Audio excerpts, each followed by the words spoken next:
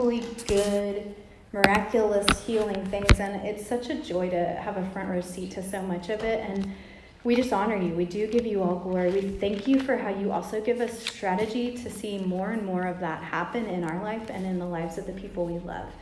So thank you that you fill Ashlee with your words, that your words pour out of her like a fountain of living water. And thank you for the trees and the seeds that will be raised into trees through this message. In Jesus' name. Amen. Can y'all hear me? Am I on? No, not yet. What about now? Yes? Hi, how are y'all doing? Thanks, Casey, for giving me that introduction. I'm going to teach today from a dream that I had a couple of weeks ago, and I've been processing that with the Lord. And one question people have a lot is, how do I know if I have a dream from God? So I want to start off sharing a little bit about that work, how that works. And then this talk today, there's so many layers to it, so I'm hoping that I don't run us too late, and if you feel like you've got to run out, then run out. The dreams from the Lord, I always use biblical interpretation for a dream. I mean, the Bible is our navigation system, so I'm not going to the secular world to figure out, symbolism in my dream. Dreams are symbolic in nature, meaning they're metaphorical. So a dream from God will usually be in color. It will always have hope, and usually it will have strategy. In other words, if you're dreaming from the Lord and there's color in your dream, even if there's pieces of it that are black and white, and sometimes there's spiritual warfare dreams when there's hope and strategy attached, that's from the Lord. Now, I do believe that the enemy can give us dreams, and those dreams are more on a gray scale. They're black and white. They're void of color. They're void of hope. And I also believe that our souls can be processing at night. Like you dream about, I'm running late for there was a test and I didn't study for the test. Or like I've had dreams where I'm trying to call someone on the phone and I can't remember the phone number, like anxiety dreams. So sometimes our souls are just processing. Dreams are definitely used in the Bible. In fact, the Lord chose to reveal the birth of Christ through dreams. 1/3 of your Bible is actually revelations, visions, and dreams. So if you took out dreams, revelations, and visions out of the Bible, you would take away 1/3 of the scripture that you read.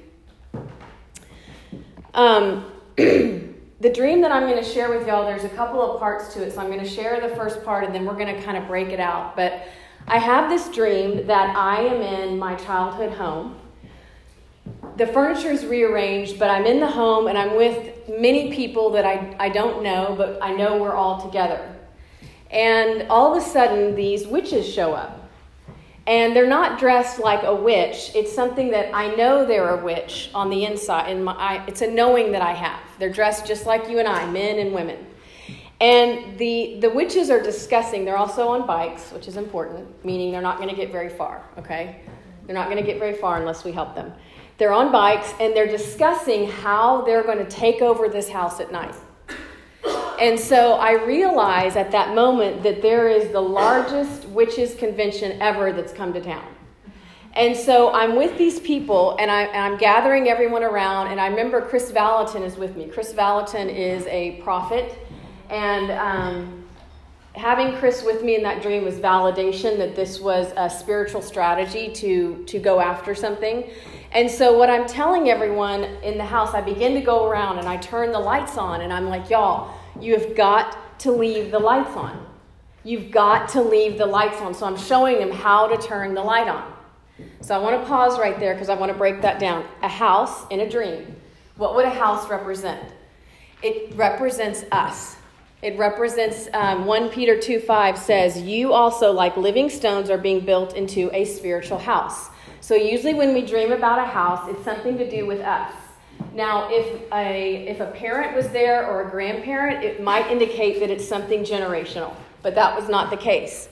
Sometimes when we are dreaming about your childhood home, it might represent that it was an opportunity that the Lord had started when you were younger that he's now bringing back around again. So either one of those, I know that this dream has to do with me and my house, and it has to do with everyone else there, even though I don't know them, their houses. So when I start to break down a dream, I figure out the focus. The focus was on me and the other people that I'm with. So what's getting ready to happen is there's getting ready to be an intrusion into the house, meaning that this intrusion is not supposed to be there. These people are plotting to break in. When are they plotting to do this? At night. So when it's at night, and I was breaking this out with the Lord, what it's really meaning is times that we are feeling oppression. We are all susceptible to times of oppression or passivity in our lives, in our walk with the Lord. So at night, meaning the times that we feel weak or when we're getting caught off guard. And who is the type of intruder? It's a witch. And I'm going to explain that in just a second. So when I was asking the Lord about the house, the impression that I had about the house and knowing something about my childhood home is that the house I grew up in, and this is not disrespectful, it felt hollow on the inside, meaning it looked really, really good on the outside. It had all the right things. It had all the right components to make it look like a well-off house, but the atmosphere was hollow. And so the Lord and I began to break out, what does it mean for us to be hollow on the inside, for our own house? Because as I'm walking through this world, I realize that I'm spirit, I'm soul, and I'm body. I realize that we are in natural form living in a spiritual world. In other words, the invisible realm is much more real than the visible. Meaning one day this is all going to fade. I'm not going to be here in this body forever. So we are living in natural form in a spiritual world, which means there's things interacting with us all the time, whether or not we're aware of that. That's the whole basis of the Bible. The Lord's trying to say, look, I am the life, the way, and the truth. I'm the way through this spiritual world that you can only see a fraction of. And so as the Lord and I begin to unpack what it means to be hollow on the inside, I want to give you a list of things. And it's kind of one of those talks where there's going to be multiple lists. But when we get into a night season or a season where we feel oppressed, one of the first things I believe happens is we become apathetic toward God. We are neither hot, we are neither cold, we are just passive towards the Lord. We don't show any interest or enthusiasm in the things of God. And we become sort of indifferent. I mean, this can happen when you get really, in a time when you're really busy and all of a sudden you look up and you realize, wow, I really don't really have a passion for the Lord, or I've been really disconnected. The second thing when we're having that hollowness is when we have to have our way. I don't know if any of y'all struggle with control. Anybody struggle with control? Yeah, we all struggle with control. The second thing is when we have to have our way, we are actually leaving the door open for oppression to come into our life because we're not willing to partner with God in the details because the outcome has to go our way. The third thing is when we're not plugged into his word or his heart. The same thing is sort of feeling that indifference, that apathy toward the Lord. The fourth thing is that you're not finding your security in Christ, but elsewhere. And that can be, sometimes we find security in a person. Maybe it's in a situation. Maybe we find security in a facade that we are using to portray to everyone else. So when we are finding what I would call a life source in another person or another thing or a place and not Jesus Christ, this leaves us open for oppression. The fifth thing is we indulge on a diet of pleasure versus a God-centered purpose. In other words, if we are spending more time making sure that we are pleasure-centered, like we're not feeling pain, so in other words, we're self-rewarding, we're self-numbing, we're checking out, we're more focused on keeping ourselves pleasure-centered than we are on what is God's purpose, what is God doing in this moment. And the way you can sort of figure that out is look at how you're spending your time. That'll sort of give you an understanding to where your affections are. The sixth thing is harboring resentment or bitterness or unforgiveness. 7 is maintaining a victim mindset. In other words, everything bad happens to me. Everyone's so mean to me. Why is this happening to me? That's sort of that victim mentality that I can't overcome whatever it is I'm going through. Number 8 is times that we endure physical illness for an extended period of time. physical illness is out of our control, but it is mentally exhausting at the same time. It's physically exhausting. So that can be where we might have a time of feeling oppressed by the enemy. Number 9 is being fear-based. If we're always worried and fretful, then we're always partnering with worry and fret. And number 10 is going through trauma, which is kind of what Deborah was hitting on earlier, if you want, here, talking about the trauma prayer. What's really important to know is that a spirit of oppression, it comes in to aggravate your soul and not your spirit. If you are a Christian, then you have received the Holy Spirit, and you can never be possessed, but you can be oppressed. And so what I think is actually really freeing is to know that sometimes when we just feel dull and oppressed or indifferent, it's not really us. It's something else trying to come and cause static or friction or a barrier between us and the Lord. And when I learned that, it was so freeing to be like, wow, there's nothing wrong with me. This is stuff that's coming at me, and I just never knew how to look at it like this. Because your spirit is always craving more of the Lord. It's your soul that gets really wonky. So the key piece of this whole situation, besides the house, is that the people that are coming are witches. And so what I want to do, and I don't want to lose you here, but I'm going to talk about witchcraft. And I want to bring to your awareness what it is and why was God giving me this dream about witches. The church really doesn't do a good job talking about it, because when we think of witches, all we think about are people that are cursing and using psychic techniques to control other people's minds or lives. And while that is true, there's another side to witchcraft, which is psychological pressure. So witchcraft is what they call the power branch of the occult. The word occult, the Latin root of that means hidden or covered over. And so witchcraft is basically used to control other people. 1 Samuel 15:23 describes it, for rebellion is as the sin of witchcraft. It is the heart of witchcraft is our rebellion to get our way and not God's way. See, most people would think, well, oh my gosh, witchcraft, that has nothing to do with me. Yes. Are you using psychological pressure? The other word for that would be manipulation to get your way. Manipulation is witchcraft.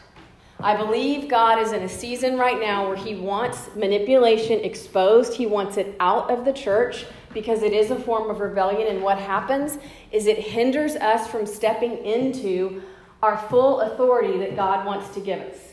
Power is a gift. Authority is given, is earned. Meaning, in other words, Luke 10:19, Jesus says, behold, I give you power and authority over the power of the enemy. Power will be given to us. Authority is something that we have to earn through the stewardship of our character and how much we are submitted to the Lord.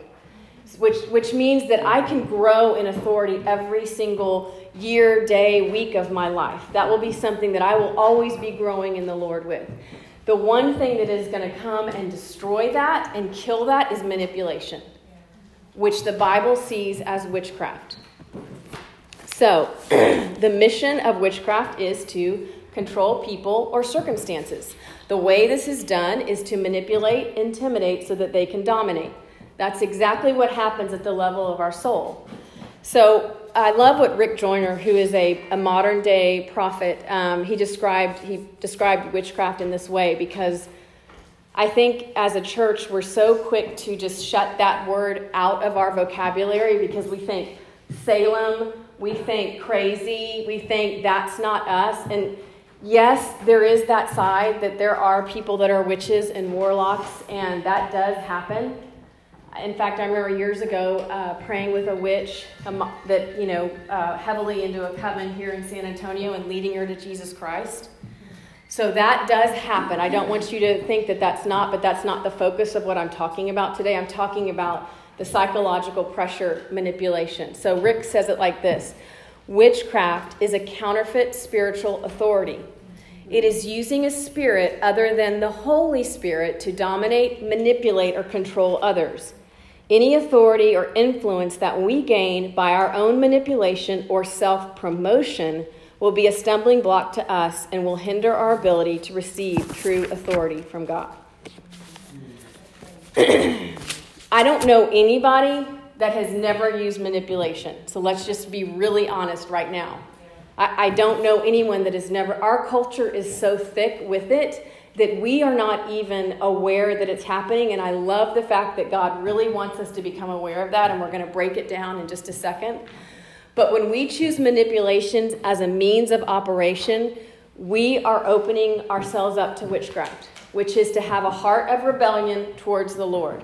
Whether we manipulate others or we allow ourselves to be manipulated.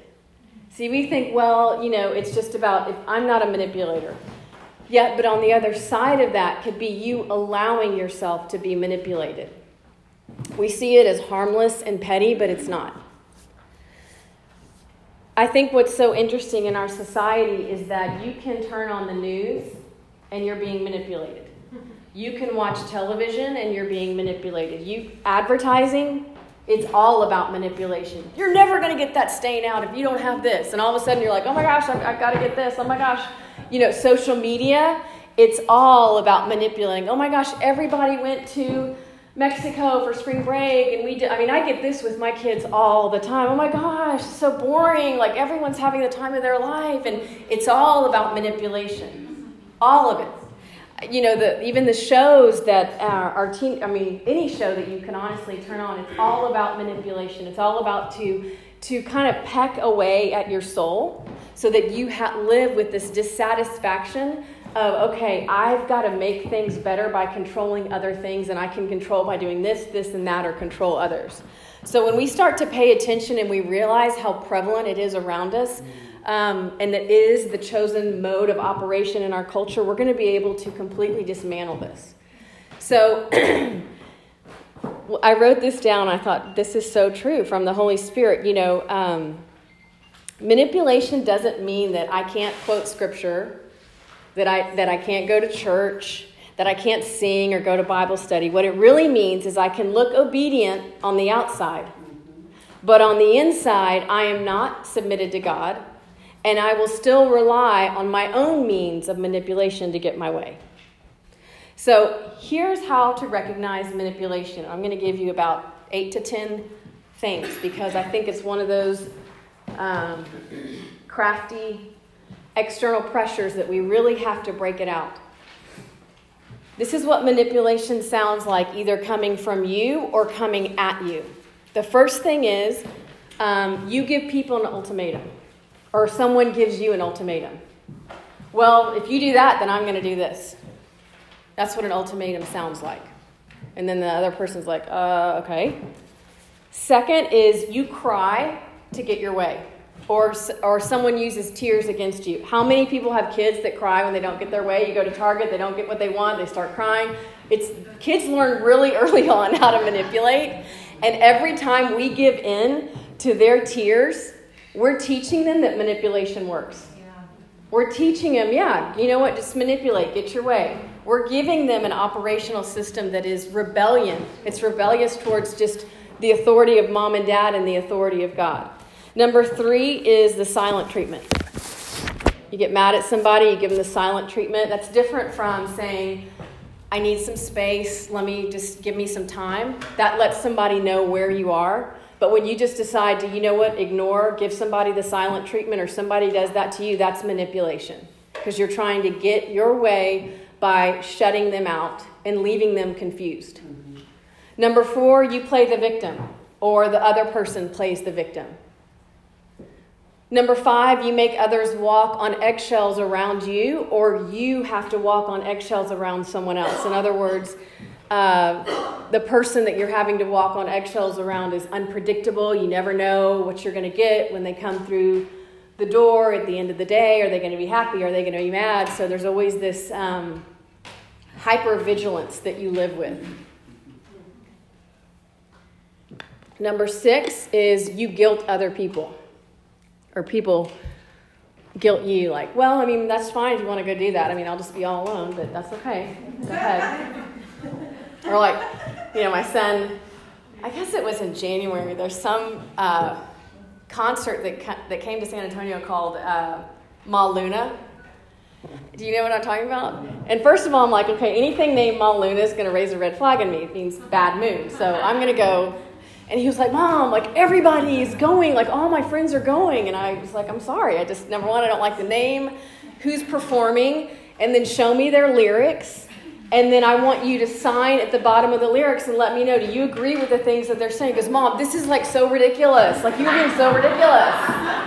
Okay, so he's just totally guilting me. And I said, Richard, I was like, I'm not raising everybody else. I'm raising you. Yeah. And my answer is no. That's how you make people feel guilty. Number 7, people skew facts, or you're skewing the facts to sway another person's opinion.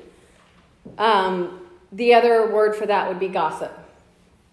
Number 8, people twist your words, or you twist the words that other people have shared with you to either cast a bad light or cast doubt.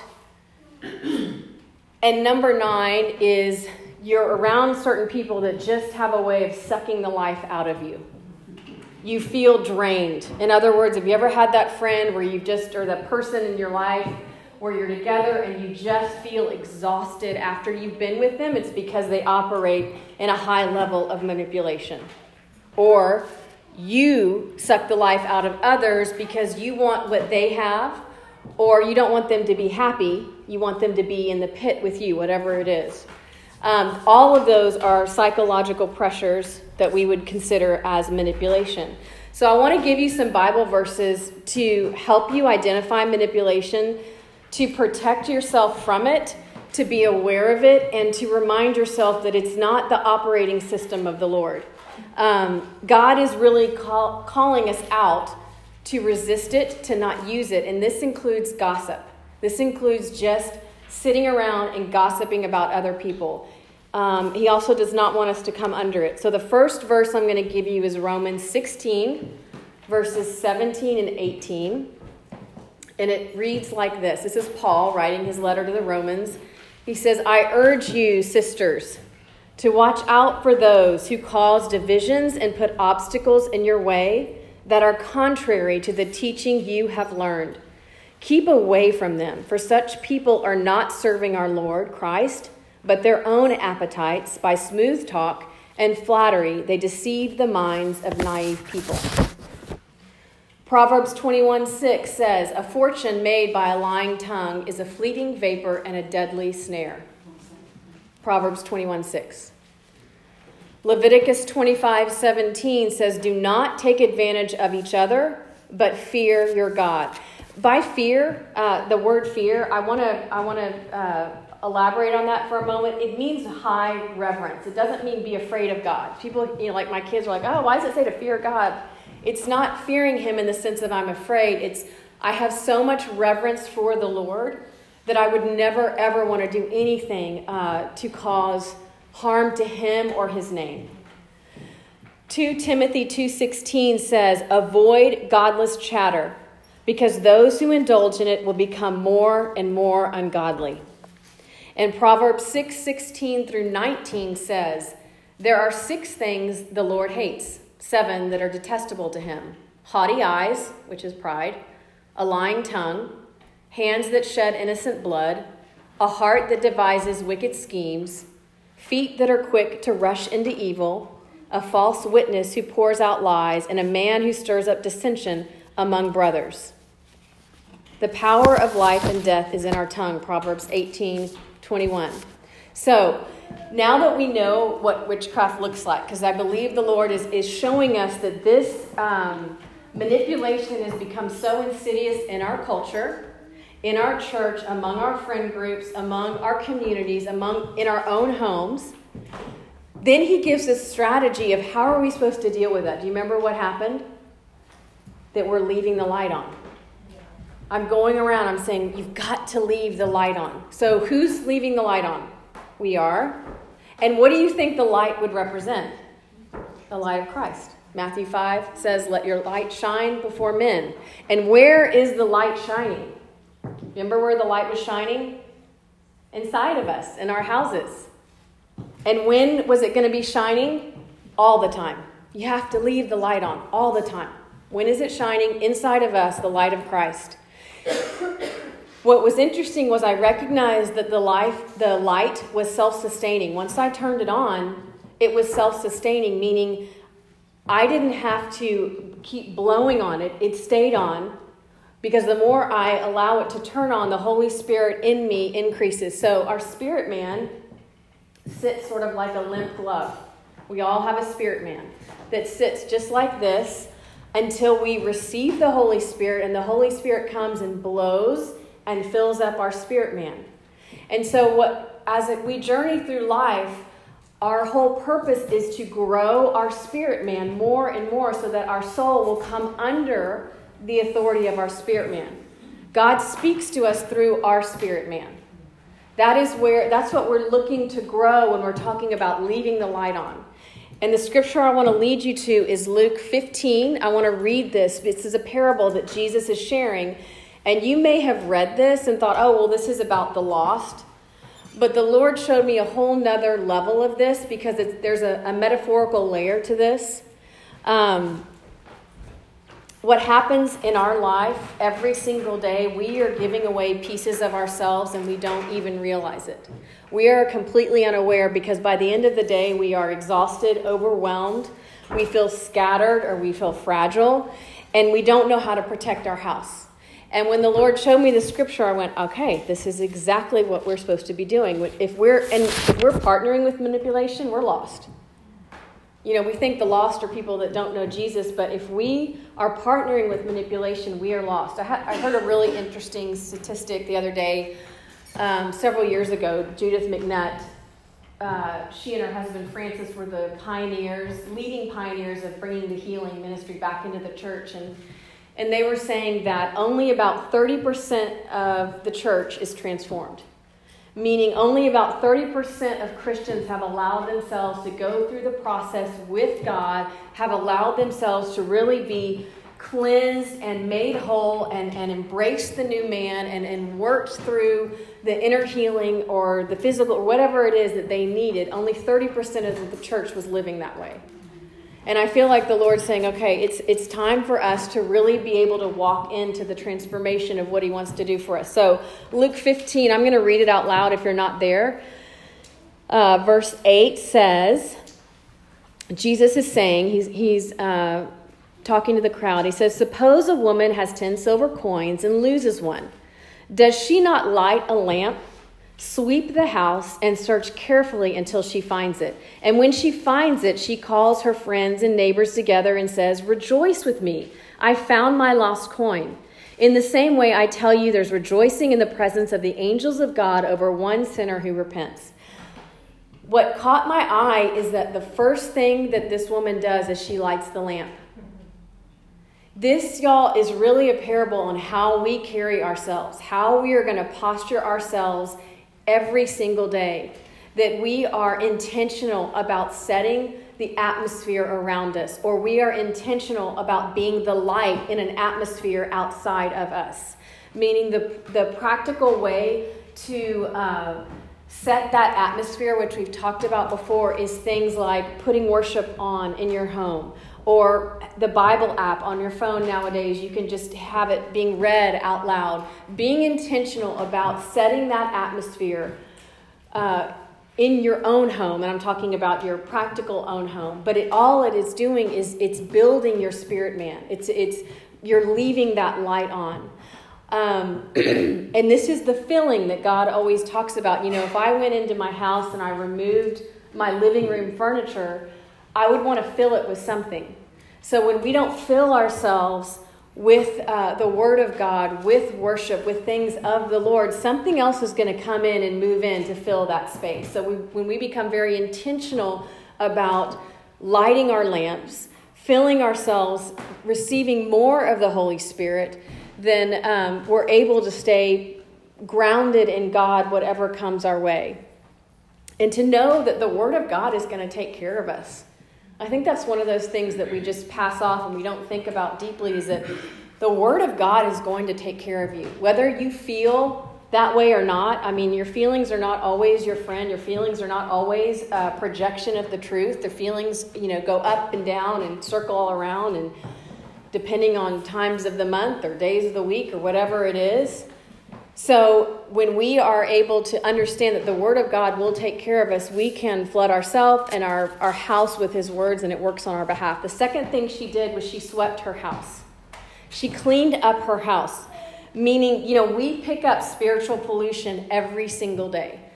We don't know it, we're not aware of it, but we pick up spiritual toxins every single day. And one of the things that I learned early on when I trained here in 2008 in prayer ministry through Judith and Francis McNutt was this spiritual principle about cutting free. And I'm going to teach y'all a prayer here, but in just a second. Cutting free has been one of the most important spiritual practices that I put into my life every single day, if not multiple times a day. When I feel like, let's say I go to the grocery store and I'm feeling absolutely fine and normal, and then I leave there just feeling irritated and angry and nothing's really happened. I'm like, okay, wait, Lord, is this me or is this something I picked up? And I will cut free. Or maybe I've been somewhere with some friends or whatever, and I'm leaving. I'll just cut free. I don't want to take anything on. I don't want to be like, when you pull stuff out and you haven't used the dryer sheet and everything's clinging together. I don't want a bunch of stuff clinging to me, because what I realize is that that's why we feel exhausted and overwhelmed and confused or scattered, is because we don't understand the principle of cutting free. And so the prayer goes like this. It's very simple. I say it. In fact, when I'll leave here today, every single week, I cut free. It says, Jesus, if anything has attached itself to me that is not of you, I ask that you cleanse me of it right now with your precious blood. Send me out in refreshing and protection in your name. It's very simple. It takes, maybe 30 seconds.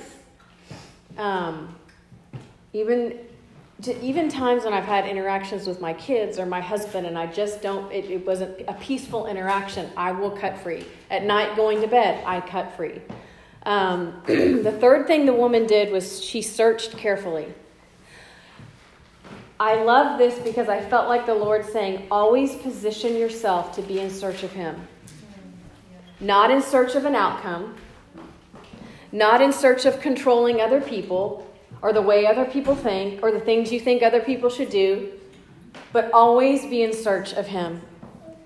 This is a posture that we can choose. Do I want my way or do I want Jesus? I think one of the things that's becoming more and more of a challenge is with technology moving us more towards isolation. We are not coming into community as often as we should. And so we're really missing out on the fourth thing that she did, which is she gathered all her friends and she rejoiced. She was in community. So I think you can look at that parable and be like, wow, this is how we're leaving the light on. This is how we're gonna do this. And then the fifth thing that Jesus says, he talks about repentance. And repentance really means redirection. It's not you did bad, you should feel guilty. Jesus did not manipulate. He empowered people. He taught them how to overcome. And so the way that he did that was talking about repentance, meaning once we've realized we have partnered or agreed with manipulation or witchcraft, we are invited into repentance, and we're going to do that at the end of the talk here. So it sounds something like this, and I'll lead you through the prayer at the end, asking God to forgive you for coming under the false authority or using it. And you're forgiving yourself, and you're asking Him to cleanse you, and you're asking Him to fill you. The filling of our house. Remember, when we remove something, we want to give God the permission to fill us. I kind of think of the Holy Spirit as like an interior decorator. I want Him to put all the good things of God inside of me so that my spirit man can continue to grow. And the one thing that I think the Lord is indicating to us in this dream, that the one thing that can come and completely stop that is witchcraft, is manipulation. 1 Timothy 4:7, Paul's telling Timothy, train yourself to be godly. See, this is not something that when we're born into this earth, it's not natural for us to understand how to train ourselves to be godly unless we've grown up in a godly home. But even sometimes that can feel more religious than freeing. But the Lord is reminding us it is our responsibility as Christians to train ourselves to be godly, to be submitting to Him and not worrying so much about how I can control everybody out there, control myself, control my kids, control my husband. This is what we're called to put into practice every single day. So, second part of the dream, and I know I'll go faster, involved the strategy, which I thought was so fascinating. So at this point, the second part of the dream, I've moved into a public location. And I'm telling everybody, I'm like, look, anyone that wants to get trained, anybody that wants to get equipped to handle this onslaught of witchcraft that is coming into the city at this point. And as I'm doing all this, the witches are they're pouring in, they're wrecking cars, they're driving through houses, and houses are getting blown up. And but the people that are being trained and equipped are wearing safety vests. You know those safety vests that illuminate at night, they're fluorescent. So in the dream, the Lord's saying, anyone who wants to get trained can. And how are we going to do this? We're going to equip everybody, and it's going to happen out in public. Like we're going to be able to take this out in public.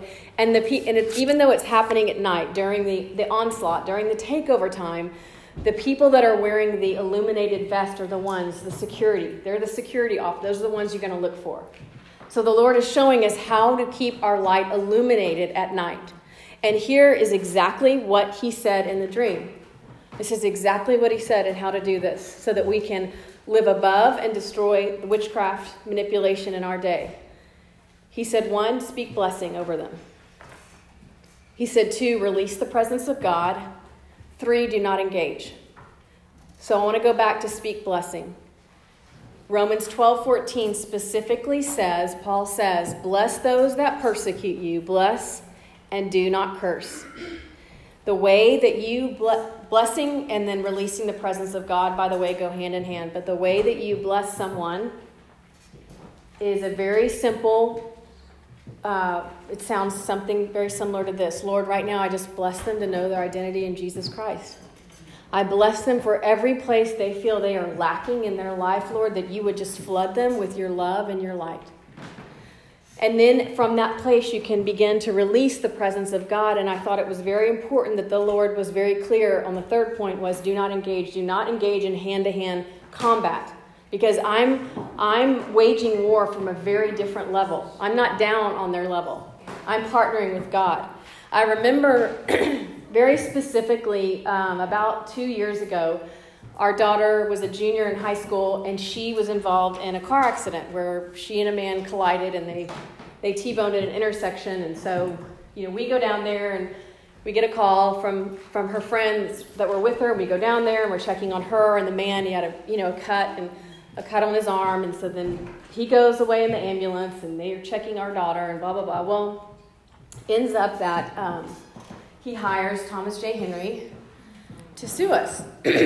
And so what's going to happen is they're going to sue my husband and Georgia. And so we get all this stuff. And so they are, Georgia and my husband and I and our lawyer that's from the insurance, we are having to go to the Thomas J. Henry law offices to get his deposition. And then they are going to take her deposition. And so I'm going to show you how this works.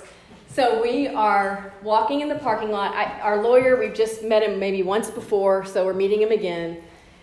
And we're in the parking lot, and I said, Mark, I was like, are you a Christian? He goes, I mean, what do you mean? And I said, well, do you believe? And he's like, yeah, whatever. I said, Mark, we're going to pray. I said, because I believe in the power of God, and we're going to set the atmosphere before we walk in here, because we're getting ready to walk into the enemy's camp, period. And he's like, okay. And so, we all pray, and he's told us, he said, don't say anything in the bathroom. Everything's wired in that office. The bathrooms, everything, just don't say one thing. So we go into the offices, and, I've got, Georgia I think she is at this point a senior. This is like maybe 6 or 8 months later in the accident. She's so vulnerable. She's so scared. She feels so bad. This has become this huge thing. The man's fine, but, you know how this works. And so we get in there, and their deal is to put you in there and make you sort of marinate in their stuff, and they don't walk in until the last minute, and try to intimidate you. Remember, how does it work? Yeah. Intimidation, manipulation to dominate. So I just began to walk around the room and just release the presence of God, which is just like this. Lord, I just praise you right now. I just thank you, Father God, that you are with me. I thank you that your angels are camping around us. I thank you right now, God, that we just hide in the shadow of your wings.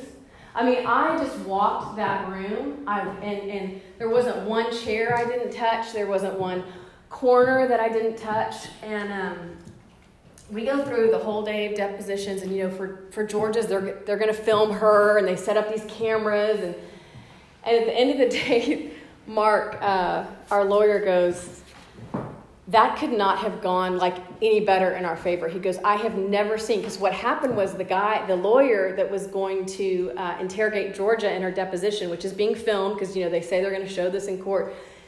The confusion that came on him, like he couldn't remember his questions. I was going, oh my God, this is God. This is God. This is God.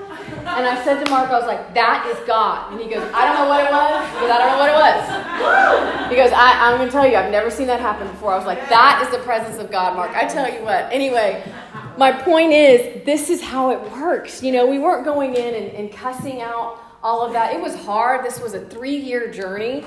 This was exhausting. But we blessed the man. Now my husband was like, honey, I'm sorry, I'm not going to bless anybody. I'm pissed off, and this is a bunch of, you know what? And if you feel like that works, then you go ahead, but I'm sorry, I cannot go there. So I was like, then I will say it for all of us, because of course I'm hurt, and I'm sad for her. But finally, it all ended. We never went to court. I mean, blah, blah, blah. But the point is, the blessing, releasing the presence of God, and not engaging on that level, the Lord said, will render them ineffective. Yes, yes. And that is exactly what Romans 12:21 says. Do not be overcome by evil, but overcome evil with good. It is easy to be drawn into temptation through our words to control other people, but we unknowingly become slaves to the author of temptation, which is the enemy.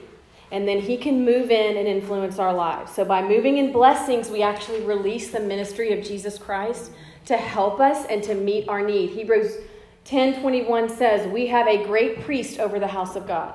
You are the house of God. Every single one of us is the house of God. In verse 23, it says, let us hold unswervingly to the hope we profess, for he who promised is faithful.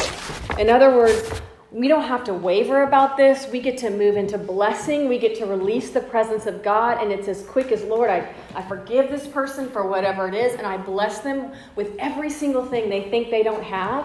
And I bless them so much that the manipulation and the control coming out of their life literally dissolves at the feet of Jesus Christ.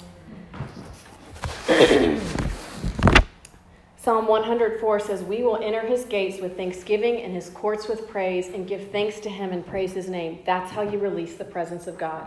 You begin to praise God, not for the circumstance, not like, oh God, well, thank you so much for letting us go through this lawsuit. No, it was, Lord, I praise you.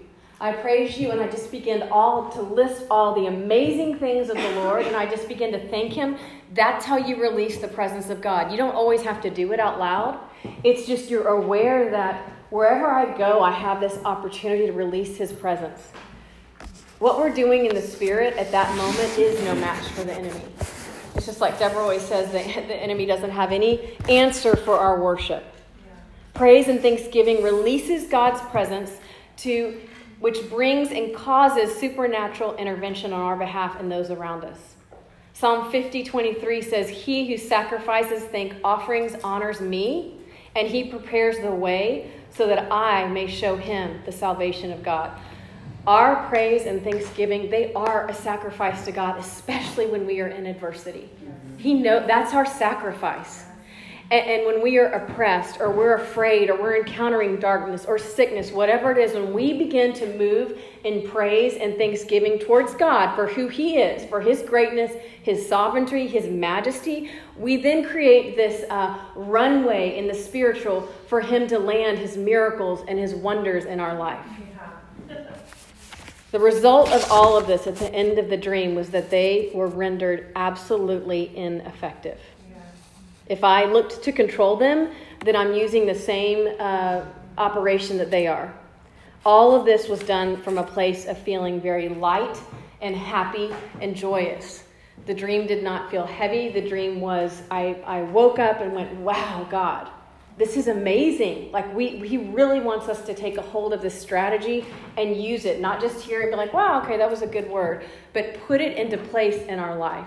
So in the last 10 minutes, I want to lead y'all through just a little bit of activation of hearing from the Lord and then helping us come out from under the false authority of manipulation. So the first question I want you to ask is, Jesus, have I used manipulation to control others, or have I submitted to the false authority of manipulation?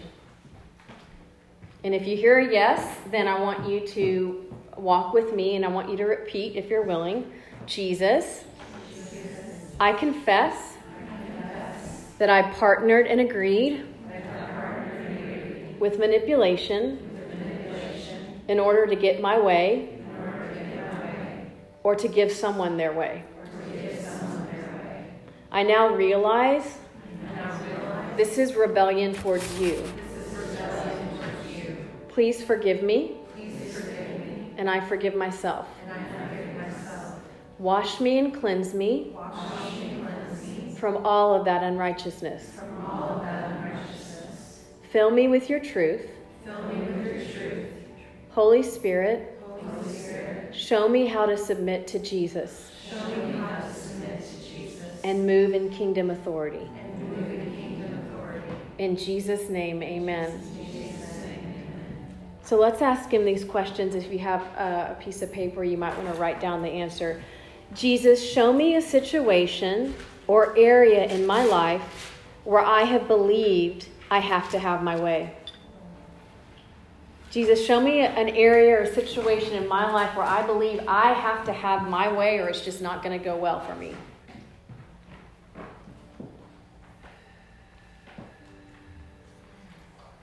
And then I want you to ask him, Jesus, what's your truth about this situation?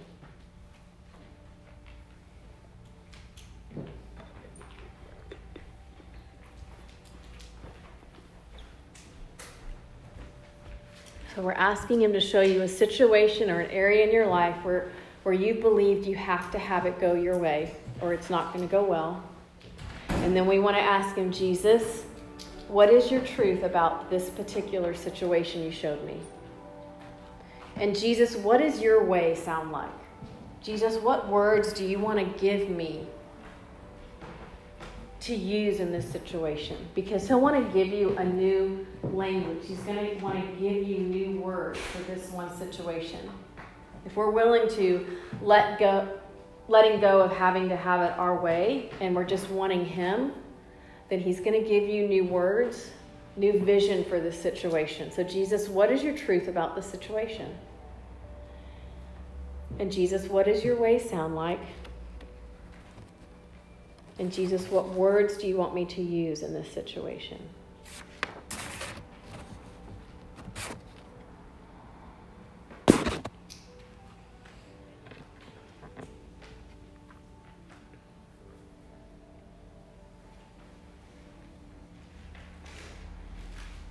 The beautiful thing is you now have a choice because he's shown you the situation where you're feeling like you have to control it, and now he's giving you his truth, which is the other side of it, so you get to choose which one do I want to use, which one do I want to listen to? Do I want to listen to Jesus? You know, I think it's so important that in Ephesians, Paul tells us that the Lord can do so much more than we could ever ask or imagine. You know, we think it's got to work out this way and look like this. And he has such a bigger vision, such a better vision for how things get to unfold in our life. And the only way that he gets to release that blessing on us is when we are willing to bless and release his presence and not use manipulation to control. It's so easy to plug into it, but now we know how to unplug from it. So I want to close this by reading again Psalm 138 in a different translation, and then I'm going to pray over you. And if you'd like prayer after, Casey and I are here to pray. Psalm 138 in the Message translation says, "Thank you. Everything in me says thank you. Angels listen as I sing my thanks. I kneel and worship facing your holy temple, and I say it again, thank you. Thank you for your love. Thank you for your faithfulness. Most holy is your name. Most holy is your word. The moment I called out, you stepped in. You made my life large with strength. When they hear what you have to say, God, all earth's kings will say thank you. They'll sing of what you've done. How great the glory of God. And here's why. God, high above, sees far below, no matter the distance. He knows everything about us. And when I walk into the thick of trouble, keep me alive in the angry turmoil. With one hand, strike my foes. With your other hand, save me. Finish what you started in me, God. Your love is eternal. Don't quit on me now." So, Father God, I just thank you so much for giving us specific strategy, Lord, how to walk out of rebellion, how to disconnect from that illegal communication that's taken place in our life. And Lord, I even ask that you would reach back into the generations that went before us, and you would even remove it from that, Father God. I thank you that the blessings that are going ahead of us for our children and our grandchildren, I thank you that today, when we make an agreement that we want to live submitted to you, that we want to follow you, that we don't have to have our way, that you are the way and the truth and the life, I thank you that you right now are unleashing blessing upon blessing upon blessing, not only for us, but for our children and our children's children and our children's children. I thank you, Father God, that we are choosing to stand as women of faith in this moment in time. I thank you specifically that you ordained each and every one of us to live right now in this generation on this family lineage. I thank you, Father God, that we get to change the spiritual course of our family history today when we remove this rebellion from every single part of our life, Father God. We thank you for your great mercy. We thank you for incredible grace. And I ask, Lord, that you would send each and every one of these women out with such incredible illumination, that they would leave here actually feeling light. I thank you that their spiritual awareness has just been turned up so many notches that they are going to catch those little foxes, and they are going to be able to hear it and see it and say, I don't want any part of that. I thank you, Father God, that the conversation of gossip and manipulation that has changed and that has moved on. That we want to be women who are worthy of respect in our words and in our ways. Thank you, Jesus. Amen. Gosh. That was great. Two things. If you missed the announcement about trauma prayer this Friday at noon, come 5 minutes early. You get to receive Deborah